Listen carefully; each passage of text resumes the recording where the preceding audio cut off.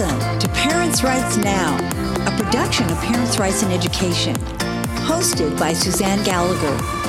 We are committed to valuing students, empowering parents, and supporting communities to secure great educations for public school children in America. PRE welcomes all students, families, and community members who care about scholastic success for K-12 public school students. Visit our website, parentsrightsined.org, and like us on Facebook. Join us by filling out the form on our website titled Join Us. You will find information regarding issues and information about local and state chapters. Hey guys, today is Tuesday. It is the 17th of January. Welcome back. You know, we started out the new year talking about the Oregon Department of Education releasing information about supporting gender-expansive students, the guidance for schools. We see this transgender issue as being the number one issue. It seems as though these days everything is connected to that, to discussion about gender and students, minor students, deciphering who they are, and what their gender is. And then the schools responding with all kinds of programs, information programs, and even anti-discrimination laws to protect them. So all eyes are on these kids. Just the other day, I received a phone call from a reporter by the name of Alice Giordano, who has been following the situation in public schools for probably as long as I have, more than 20 years. And we had a great discussion. She reached out to us because she wanted to know what we thought about Dornbecker Children's Hospital, which is under the umbrella of Oregon Health Sciences University. And they have the largest pediatric gender clinic for minors in Oregon.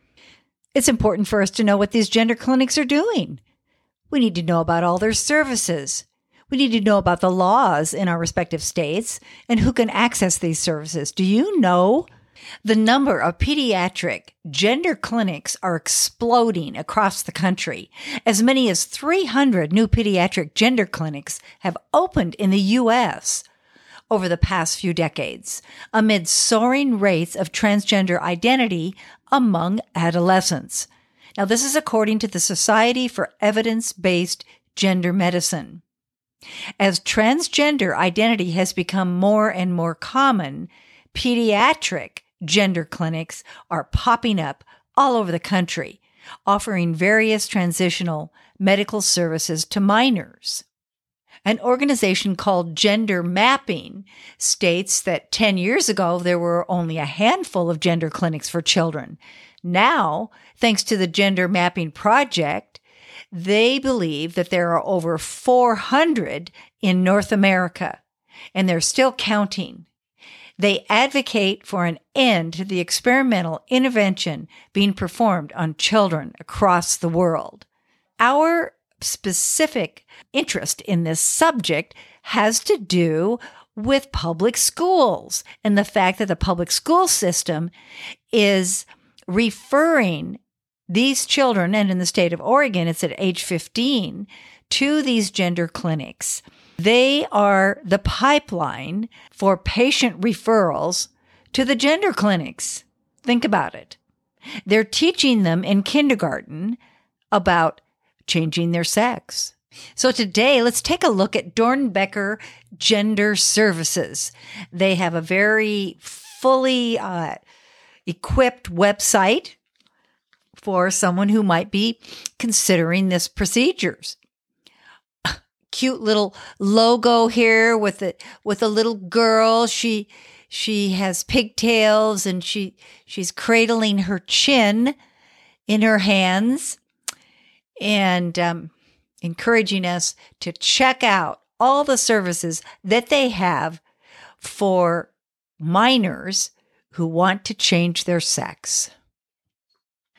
There are tabs here for patients, healthcare professionals, students and trainees, researchers, and awards and recognition. So they just introduce you to Dr. Kara Connolly, director of the Dornbecker Gender Clinic, who offer a family-centered approach to care for young people. Dornbecker Gender Clinic locations offer a full range of services for transgender and gender nonconforming children and teens. You'll find puberty specialists who treat hundreds of patients a year. Comprehensive care that includes experts in primary care, hormone therapy, and family health. Family support from a psychologist and psychiatrist and social worker. Adolescent medicine doctors who specialize in the needs of teens. A safe and welcoming gender-affirming environment. Locations at Dornbecker Children's Hospital and at our Cornell West building in Beaverton, as well as outreach clinics. Learn research into improving treatments and outcomes. There are links here for learning more. The OHSU Transgender Health Program, Understanding and Supporting Your Child, and resources. They have handouts. They're PDFs about chest binding, puberty blockers, changing your name, preserving your fertility, and safe tucking. I'm going to explore all of those with you briefly. Then they have treatment overview. Referrals. Patients need a referral, usually from their pediatrician, to be seen at one of our Dornbecker Gender Clinic locations. Our clinic accepts new patients through the age of 18. Our pediatricians, pediatric endocrinologists, adolescent medicine doctors, and psychologists specialize in providing team-based care for children and teens. And we also provide treatment into young adulthood for some patients. And we help them move into adult care. Now, you may not know this, but once a person decides to change their gender, they need professional health, quote, care for the rest of their lives. They don't just walk out and now they're a woman, or walk out and now they're a man. They require constant monitoring by a healthcare professional because the transition is dangerous to their health. Transgender health. We work in cooperation with OHSU Transgender Health Program and follow World Professional Association for Transgender Health, or WPATH it's called, guidelines for care. When treatment starts, usually it doesn't begin until puberty. This is commonly age 10 or 11. We are happy to meet with you and your child before that, though, and we can answer questions and discuss. This is pretty wild, guys. They talk about delaying puberty, which has two main goals, according to WPATH. It gives adolescents time to explore their gender. Pubertal suppression doesn't necessarily lead to social transition or gender-affirming treatment. Actually, if they stop a child from going through pubescence, there is a downside, and they can't always just pick up where they left off. We know that, don't they? And they say that it prevents the development of sex traits that may be hard or impossible to reverse later. Some teens may go on to transition with hormone therapy or surgery. So they talk about, let's explore this. What do they say about pubertal suppression? Well, you can click on a link here and it tells you. These suppressants are modified natural hormones that stop your child's body from making estrogen or testosterone. Your child also may receive hormone treatment such as progesterone to suppress menstruation and anti-androgens to block testosterone. How pubertal suppressants work. Puberty produces hormones, impulses that spur development, but suppressants deliver a steady amount. That essentially puts the puberty system to sleep. Really, doesn't that sound sweet? Children can stop taking them at any time. If they do so without starting hormone therapy, they will resume puberty based on the sex that was assigned at birth. Guys, this is creepy. Pubertal suppressants are usually given at the early stages of puberty, after changes have begun. They aren't effective until then. They often take several months to start working, so they have to ramp up. Suppressants taken later in puberty don't reverse changes but can stop new ones. They are given by injections into a muscle every 3 months. Small implants can be placed under the skin of the inner upper arm. These are usually replaced every 1 or 2 years if pubertal suppression continues. Oh, now we're getting down to the risks. Deciding on suppressants involves weighing physical risks against the mental health risks of gender dysphoria.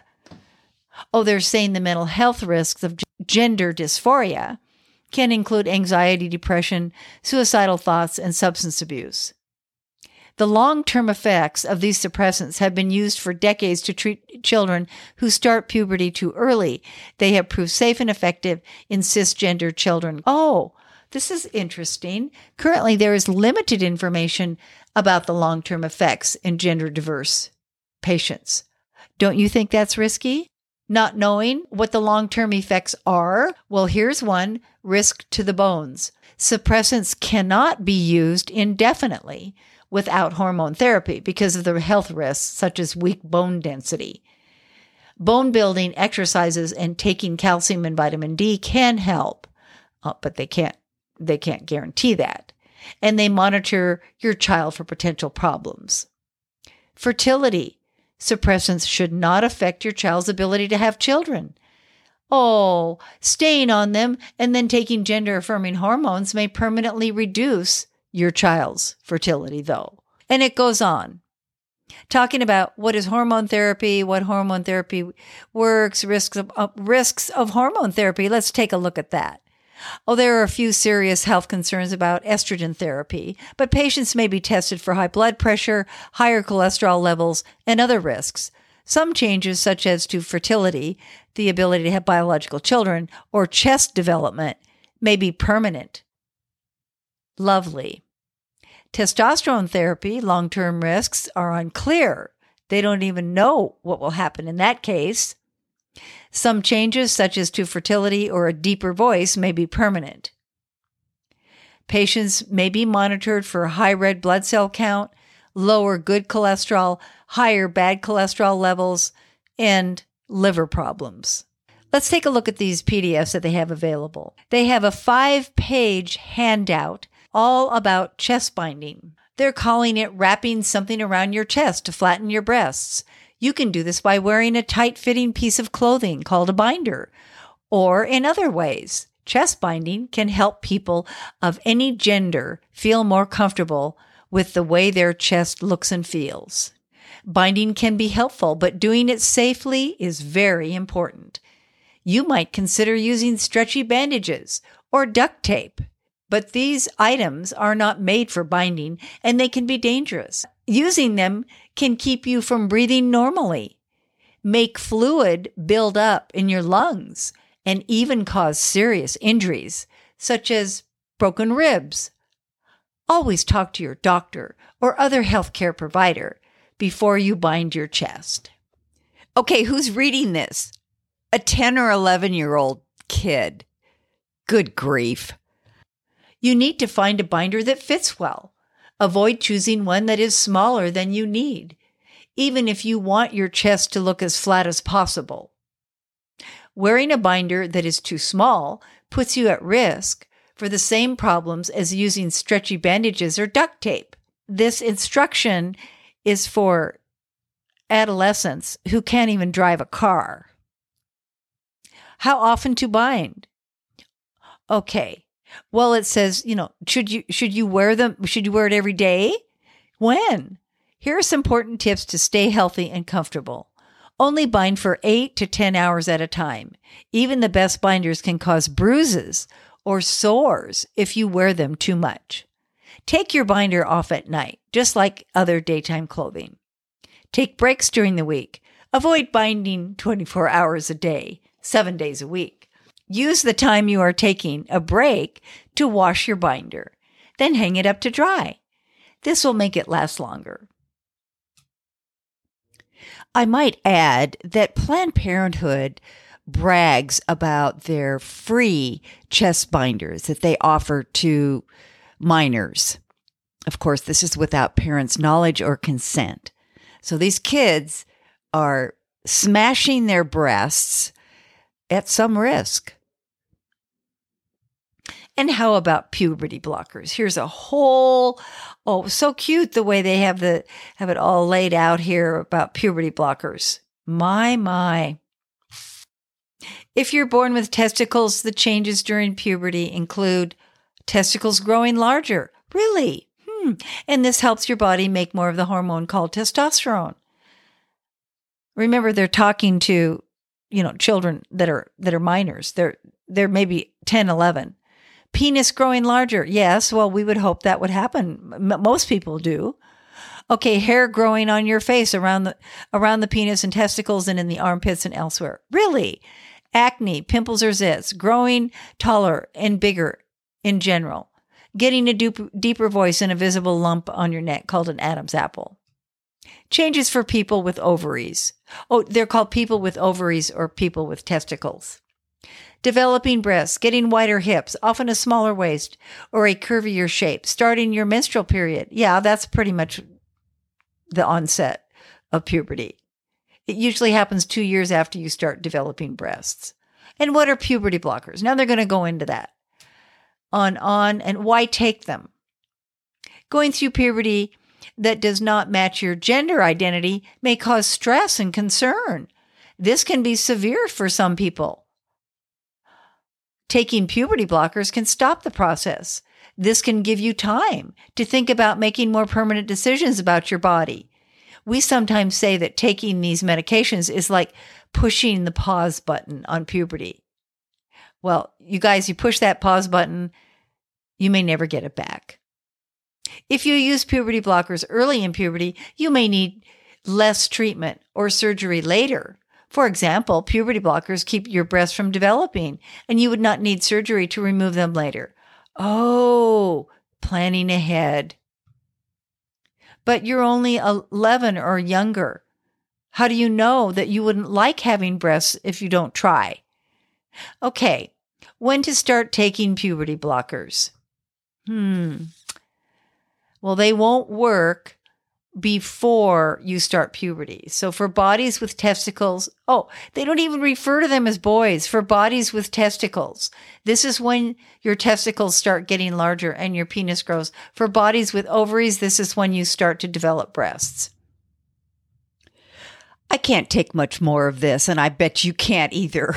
The bottom line is, guys, minors at age 10 do not have the cognitive ability to make these decisions.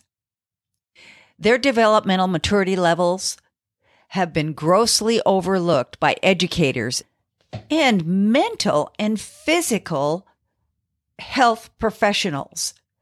Scientific findings regarding mental and emotional maturity are stunning.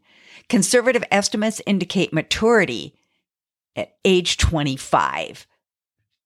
Motor control, meaning the myelination of the motor pathways, occurs around age 15, on average. Then the dorsolateral prefrontal cortex, responsible for cognitive control and executive function, is pretty much myelinated by age 25. Then you start talking about emotions, and everyone realizes the impact of emotions on cognitive control. They can change how much control you have. So when you look at the medial and orbital surfaces of the frontal lobe, which some call the social brain, the mean age of myelination of those connections between the limbic system and those frontal areas is about age 32. So that's a far cry from 18 and way beyond age 8, 10, or 11. One wonders what is driving the frantic political focus to sign up other people's minor children for medical experimentation? Why are educators and counselors driven to solicit and recruit school children as young as 5 to become the opposite sex? I believe there are 2 things. Number 1, the unfounded theory that if they don't stop puberty, the gender-confused youth will commit suicide. We know that is not true. It's absolutely not true. Most young children grow out of it. Actually, the truth is that when they go through puberty, they discover that they're not unhappy with their biological sex. They actually prefer it. If they take these dangerous drugs and enter into surgical changes, there is no turning back. That is when they think about committing suicide, when they've made a bad decision. The second item is money. Follow the money. Look at this gender clinic. Now they're establishing satellite clinics, one in Beaverton and who knows where else, wherever there's a pediatrician. And by the way, what about the referrals? What about the referrals from the school? What about from the school-based health clinics? What about the referrals from Planned Parenthood? Don't you think those referrals are rewarded? Money. Top surgery is $40,000. Who's making money? Doctors, big pharma, mental health professionals, and the public school system. In state departments for public health. In Oregon, it's the Oregon Health Authority, who is joined at the hip with the Department of Education, who has become the biggest referral service ever for children to make a decision about changing their sex. And by the way, it has absolutely nothing to do with discrimination. Americans should be outraged. This is barbaric. It's uncivilized, and it's got to stop. This is Parents' Rights Now. Please check your show notes for links pertinent to this podcast. Please consider making a monthly contribution to Parents' Rights in Education. We need your help. We have big plans in mind, and because of a very generous one-time contribution of $25,000, we are challenging our listeners and our readers, all of our supporters, to match that. Gives $12 a month. If there were only 500 of you, that would tally up to $6,000 a month, almost tripling the $25,000 check we just received in 1 year. Be part of that club. We call it the 12 by 12 Club. A link to our website is in the show notes, or go to parentsrightsined.org. See you soon.